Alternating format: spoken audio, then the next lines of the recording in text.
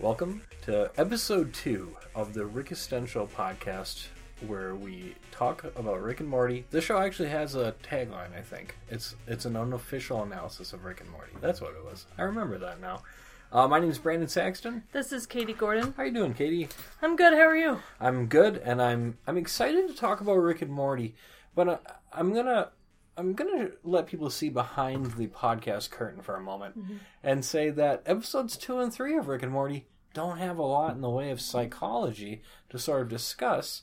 So as this project continues and evolves, I'm excited to watch more Rick and Morty and get to episodes that I think will have a little more content for us to break down. Yes.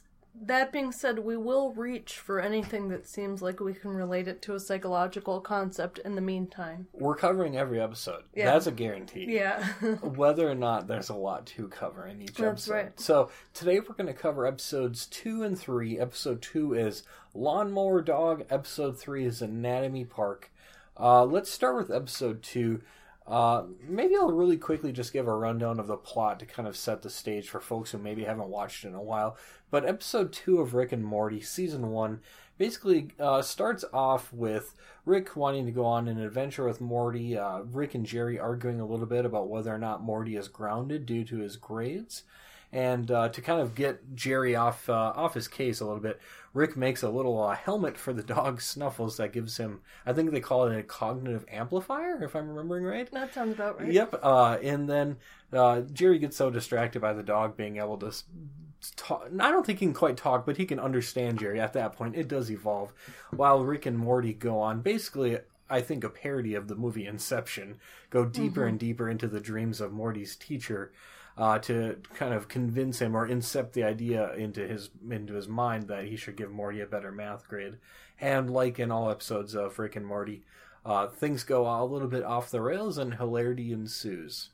That's right. So maybe we should break down the individual points from there. I think one of the funny parts, this doesn't have a lot of psychological relevance, however, I think it's funny that Morty thinks Inception makes sense and Rick thinks it doesn't, but he tells Morty basically, you don't have to try to impress me by pretending like that. Have you had anyone in your life ever say something like that where it's like you like something and they think people are just pretending to like it because it sounds impressive, but it really makes no sense? That's never happened to me. No one's ever accused me of that.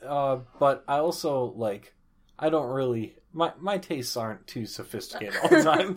I can just kind of like what I like, I guess. So I don't know. I imagine some of the fantasy world novels that you and D&D can get kind of complex and deep. That could be true. But they're not it's not like people claim that to sound cool traditionally. Right, yeah. I mean, it is super cool, but it's not like something like, oh, I'm so smart because I play D&D. Right, whatever. yeah, absolutely. So, maybe a little bit with I guess this has happened to me a little bit too, but maybe with Game of Thrones. Sometimes people think I'm a little snobby about Game of Thrones because I refuse to watch the TV show because I read the books before the show. I guess there's my example right there. Yeah. That sentence by itself is sort of a perfect example of this. So, but yeah, that's kind of the only time I've experienced anything like that. How about you? Well, the only time is there's a rapper that I really like named Aesop Rock, and he's known for using a wide range of vocabulary, and he also uses a lot of interesting metaphor and storytelling, and the songs are very dense with words, and there's actually someone quantified the number of different words that various rappers used, and Aesop Rock was far and away an outlier of the one who used the most different words. And so I've had some people say, yeah, but what he says doesn't actually make sense. Oh. And you just feel smart because you like this guy who uses all these words. Now, I haven't had a lot of people say that, but that's sometimes a sentiment. And sometimes people have said to him, what you're saying doesn't make sense. You're just saying a bunch of words. And he doesn't like that because he says, I understand if, they don't make sense to you, but, each thing has a purpose. Yeah. So anyway... It's just a joke, but I thought the concept was kind of funny of the idea that, the extremely intelligent Rick is Morty, you don't have to pretend to get it because he doesn't even get it. Even though, like you said, that's the whole theme of what they're doing. Yeah. So it's a lot of layers of kind of weirdness, which is typical for the show. Oh, yeah, super typical. Do you like Inception, the movie? I liked it. I think for a while I felt like there was an increase in movies with ambiguous endings. Oh, yeah, I think so, too. I don't have a real big problem with that, but I think this is where I am a little more... I'm less edgy, I'll say, because I do like a kind of resolution of tying up loose ends. But I thought it was an interesting movie. I certainly enjoyed watching it. Oh, yeah, for sure. Me, too. And I'm not just saying that. I'm not saying I understood every part of it. You don't have to say that to sound smart, please. No, for sure. It's interesting, and it's a running joke throughout this episode, I think, where people kind of, or specifically Rick and Morty, keep referencing Inception, and Rick continually says, yeah, this is just like that movie that doesn't make any sense. Because the things that they're facing was they go deeper into the dream that I think starts with the teacher, and then goes to a woman named Mrs. Pancakes, and then goes to a centaur, then goes to a little girl who's jump roping, and that's where they kind of hit, I think, the bedrock of the dream where they're not going any deeper. So it's pretty wild, I guess. Yeah, I think so. So maybe we should say a little bit, while we're still clinging kind of towards the beginning and premise, about grounding. Now, grounding is something that, of course, is a commonly used behavior modification technique, in which I guess people use different strategies for grounding depending on how long the grounding is and what it means. Is it grounding from screen time, or is it grounding from going to friends, or is it completely not leaving the house?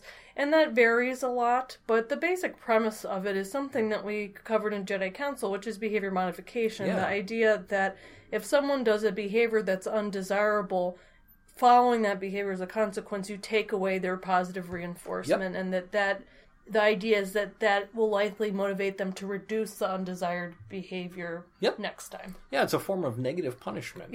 Yep, because you're removing the positive reinforcer. So similar to timeout, and would have maybe been interesting to see. I have a suspicion that it wouldn't have worked in the case of Morty, whether or not he was grounded. If it turned out, Morty, you're grounded, you're not doing well in math class.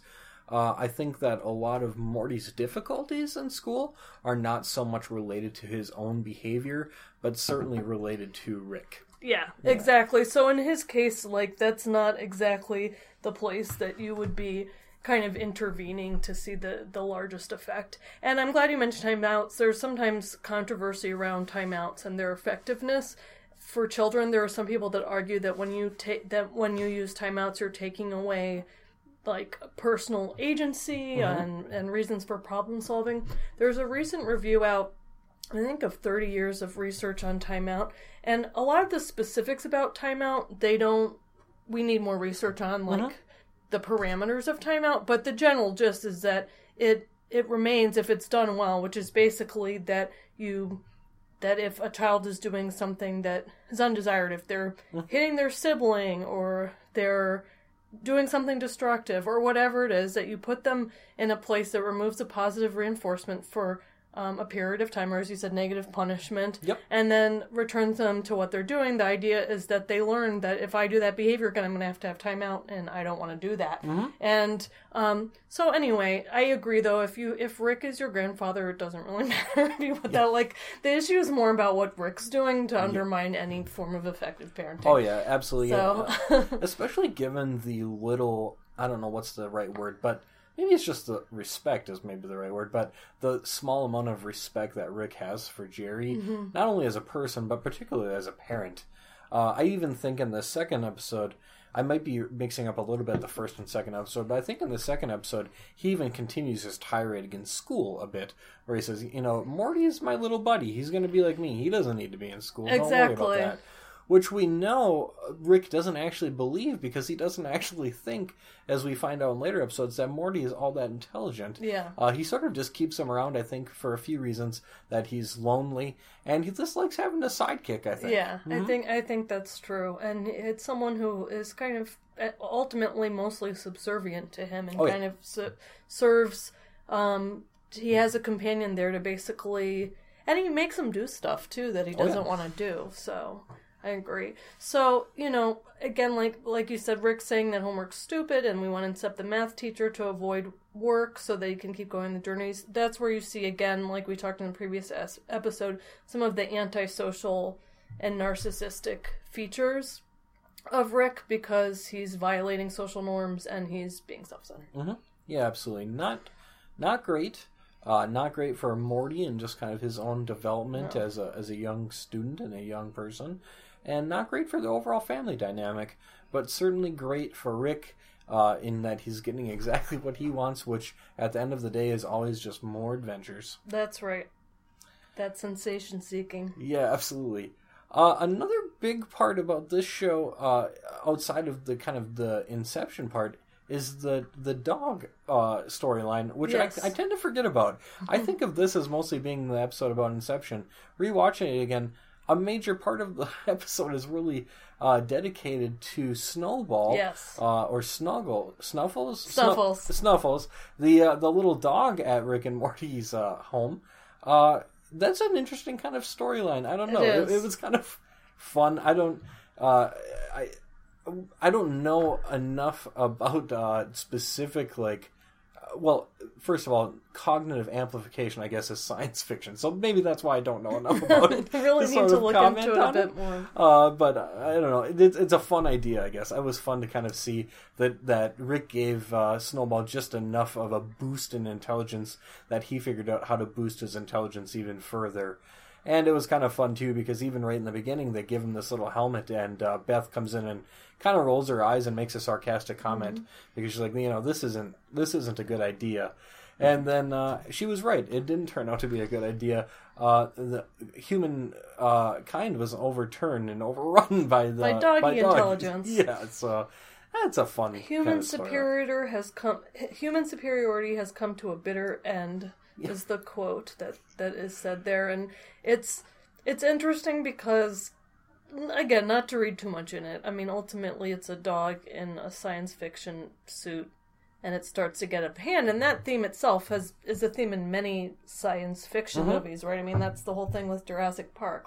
We can make these dinosaurs, but it's actually a problem. Yes. It's interesting, but it's kind of can get out of hand, and what are the ethics of it and all that stuff. But one of the things that I like are all of the places where they kind of, I guess, invert the human-pet-dog relationship by, Snowball saying that Morty is kind and will become his best friend and live by his side. So it's basically like if the dogs were the ones who had all the power, would they act like humans? And I also like when they have, towards the beginning, Jerry thinks that he was able to get the dog to say, I love lasagna, or I love Obama. I think he doesn't know exactly what the dog's saying. But then they show reverse when the dogs take over and say, oh, what is she saying? I think she said, I love lasagna. So they think the human is saying that. And so I do think that's very funny. And ultimately, the dogs, to jump ahead, leave to their own world to create what they view will be better than what humanity has done to the world, because it will be a world for intelligent dogs rather than, basically trying to occupy the world of humans. So that's interesting. Oh, yeah. And it's funny. I laugh every time when Morty sits on the little dog bed next to Snowball, and Snowball sort of pats his head. Yes. It is really funny. And there's a whole number of examples of that where they sort of invert that relationship. It wasn't clear to me, at the end, do all of the dogs on Earth leave? I kind of think that's what happened. It's sad to think of a world without dogs. Although, from their perspective in that episode, I can understand why they might be interested in leaving. And then, ultimately, Rick tells Morty that he's just in Snuffles' dream. Yeah. Which, Snuffle is a very cute name for a dog, I must add. Yeah. Oh, yeah, for sure. He even is a cute little dog. But yeah, that's... Even though his chosen name is Snowball. But... Right. And that's sort of how the episode ends, is Rick incepts Snowball or Snuffles and kind of convinces him that he should leave because Morty fell ill, and kind of convinced him to be better than humanity, or convinced him that it was his own independent idea to be better than humanity. So the Inception theme continues throughout. It really does. Here's a one-off line. Dreams move 1/100th of the speed of reality, and dogs 7 times as fast.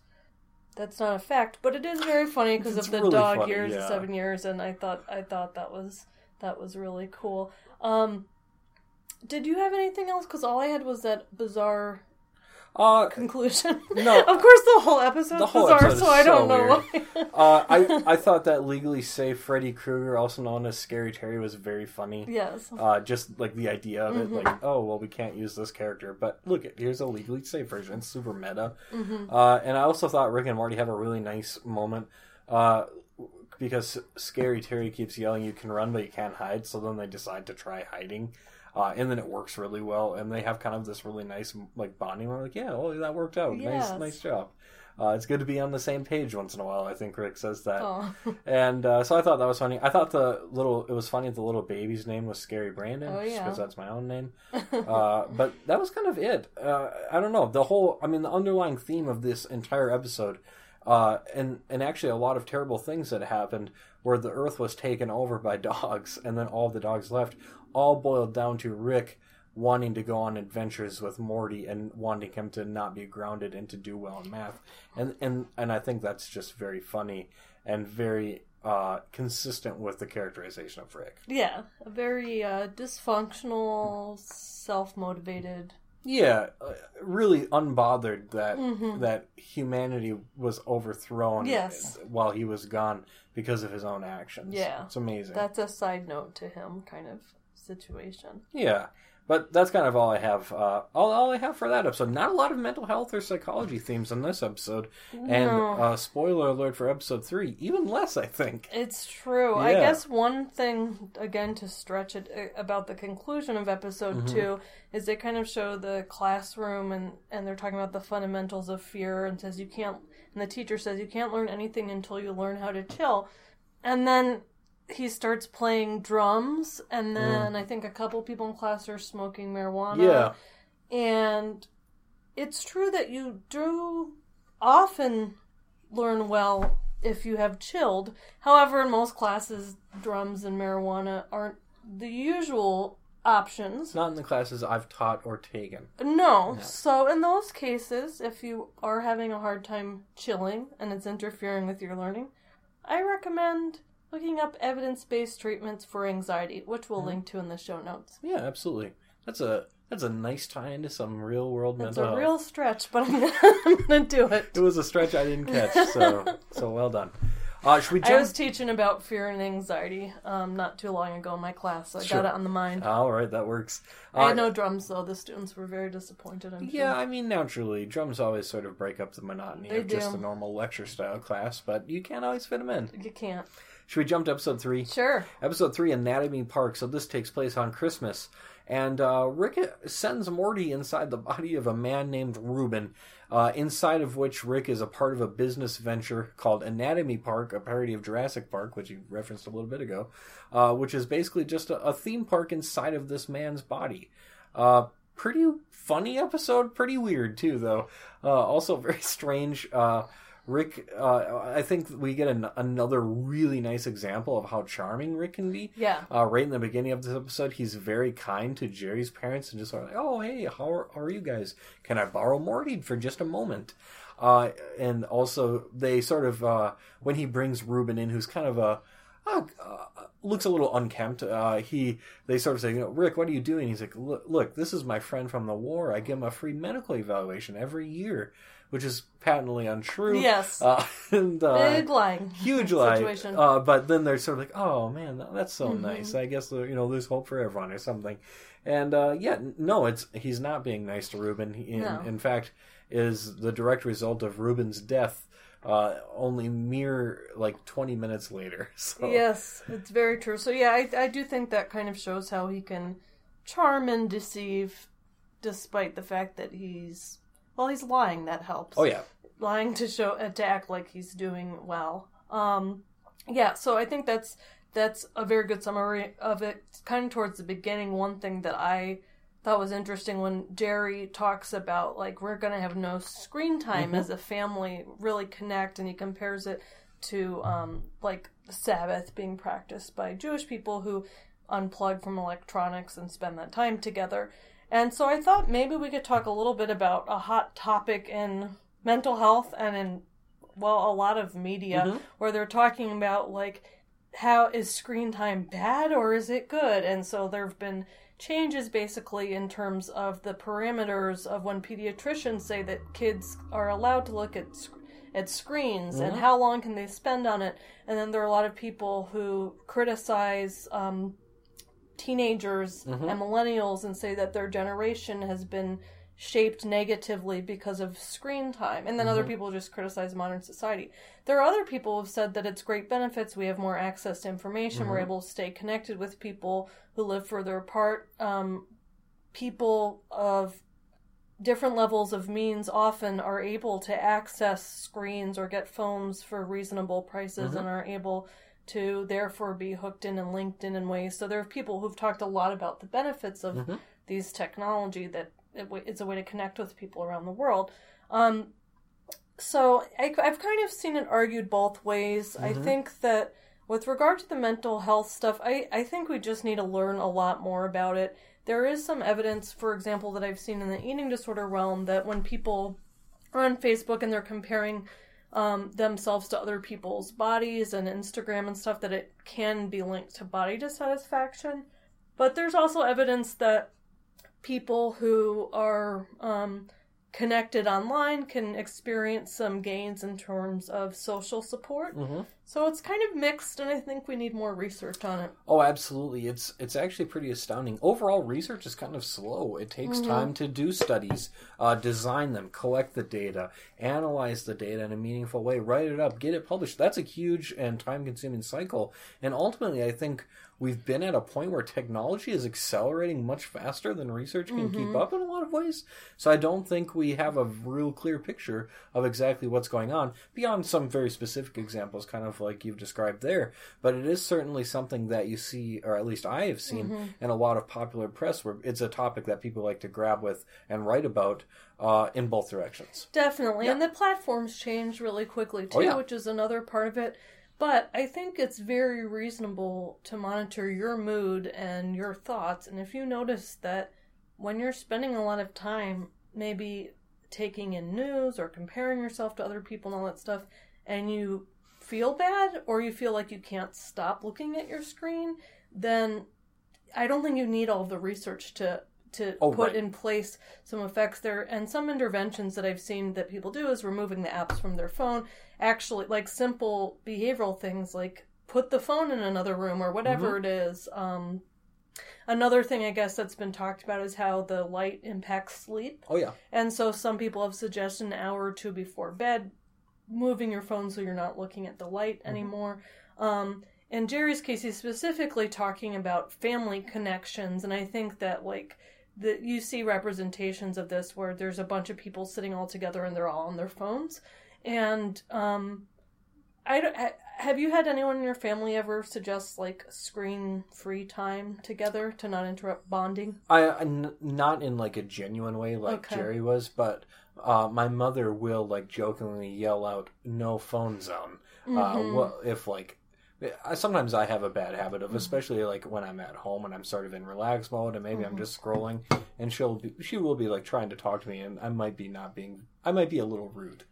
So that's about the extent in my life.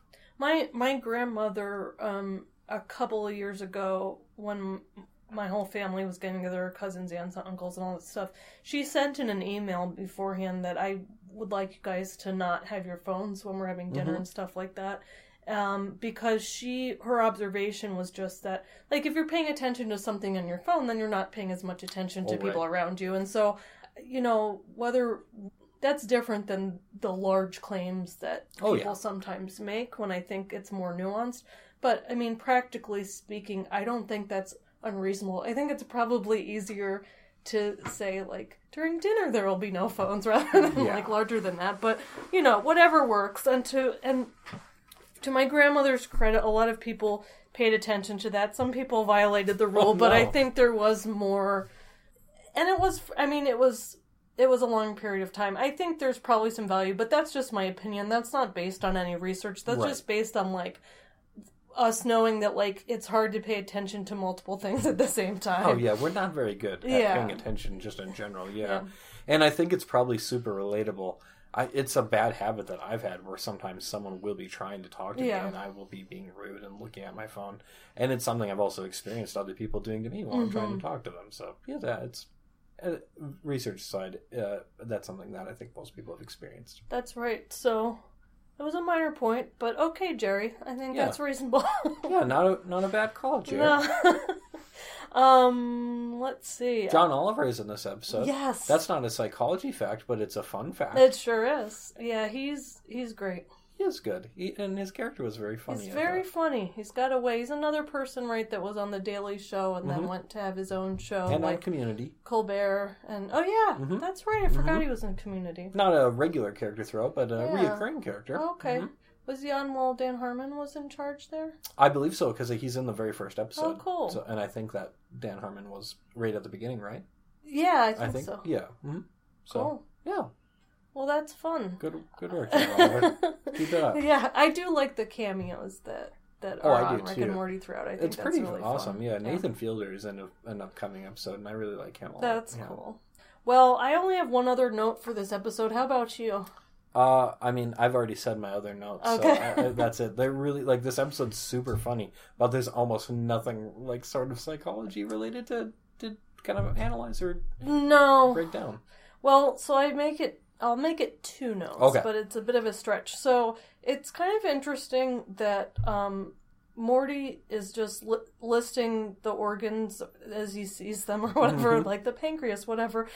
And then Rick is like, why'd you say pancreas that way? And he's like jumping to the conclusion and he's like, I'm sorry, I'm just really defensive because he really likes Pirates of the Pancreas or whatever. Yeah. And it's because Rick presents as like the ever confident, not caring what other people think about him. And so I think sometimes in narcissism research, most people assume that most people who exhibit characteristics of narcissism deep down are insecure, and that's why they aggress. But the research suggests, there are some like that. Sometimes they're called vulnerable narcissists or, things like that. But I don't, with other people have interpreted as just aggression if someone has an affront to that. But I do think it's funny that Rick owns that he's being defensive. Like, he recognizes that. He doesn't kind of push him on that. And Pirates of the Caribbean is one of my favorite rides from Disney World, so I also just enjoyed that connection. Yeah, absolutely. It's pretty funny. Yeah, I like that too. He says something along the lines of like, "Oh, I'm sorry, I got defensive. I had some pushback on this." Yes, that's right. I think it was like his personal ride that he had developed for the amusement park. And the reason is because like he didn't tone down the pirates. Yeah, right. They were very piratey, I guess. Yes. I used some other terms that eventually we're going to have a hard time dancing around some of them while doing this podcast. But yeah, he wanted his authentic view of pirates. His authentic experience. Which is debatable, but whatever. Maybe didn't make for a great amusement park. No, but I guess this is another part of, like, I think some of the brilliance of the show, though, is because he's taking a point that people make about, like, authentically presenting a group of people that's made by people who care about, like, presenting history accurately and presenting people accurately, but he's talking about it for, like, an amusement park and someone's body in the pancreas. And, like, his pirates exhibit some pretty bad behavior. Yeah. So it's interesting that he, like, latches onto that, but it's actually, like, doesn't seem for a benevolent reason. No, so, anyway, not at all. The last thing I had is about Morty and how he gets involved with there's no informed consent. Not at all. No. In fact, it's actually, it is kind of funny, like a lot of things on the show, because I think right before Rick shrinks Morty and, like, injects him into Ruben's body, he says, "Don't breathe or your lungs will explode." And it's really obvious Morty didn't hear him because I think he says, "Wait, what?" And then he's already shrinking. Luckily, Morty's lungs did not explode, though. Yeah, that was a relief. And he also was like, basically, I don't want to have to explain what's happening to you because of your walnut brain or something like that. Something indicating that he wasn't smart enough. Now, he's not doing an experiment that's remotely, like, approved by an internal review board. No. So he's not, in that way, bound to any ethics. But if he's supposed to be a scientist, like, usually if you're doing this kind of stuff, you're supposed to tell people kind of what you're doing and what the risks are. Obviously, he doesn't care about any of that. Not even a little. No. Morty did not agree. He did not understand. No, he was just kind of put in there. Another weird thing in the episode, if I can jump around, Sure. and maybe this is just a joke that I've never gotten, but at the very end, Morty and the young woman who he's traveling with at that point are saved by like the giant hepatitis C monster, and then he like gives them a thumbs up and then leaves, and they're just like, I guess he's just a good guy or something. And I didn't ever. Is that a joke? I didn't know if maybe you caught something with that I didn't. I don't get it. I didn't get it. Okay. If you get it, tweet at us. Yeah. I mean, I think it's probably just a weird thing. Yeah. I think that's probably what it is. It's not. But if there's more, let us know. But sometimes I look for a meaning in the show. It might maybe be. There isn't any. I don't know. This episode was tough to Just come up with like I stuff. do in Aesop Rock lyrics. You don't have to sound smart. I don't. Oh gosh. Okay. These were funny episodes, but there wasn't a lot of mental health. I enjoyed watching them now again. Yeah, I did too. If we missed something, let us know though. That's all I've got. That's all I got too. Okay, let's turn. It's been fun. It's been fun. We'll be back in a couple weeks with probably 2 more episodes. I'm guessing at least. So, I think so. Thanks for listening in, and we'll see you next time.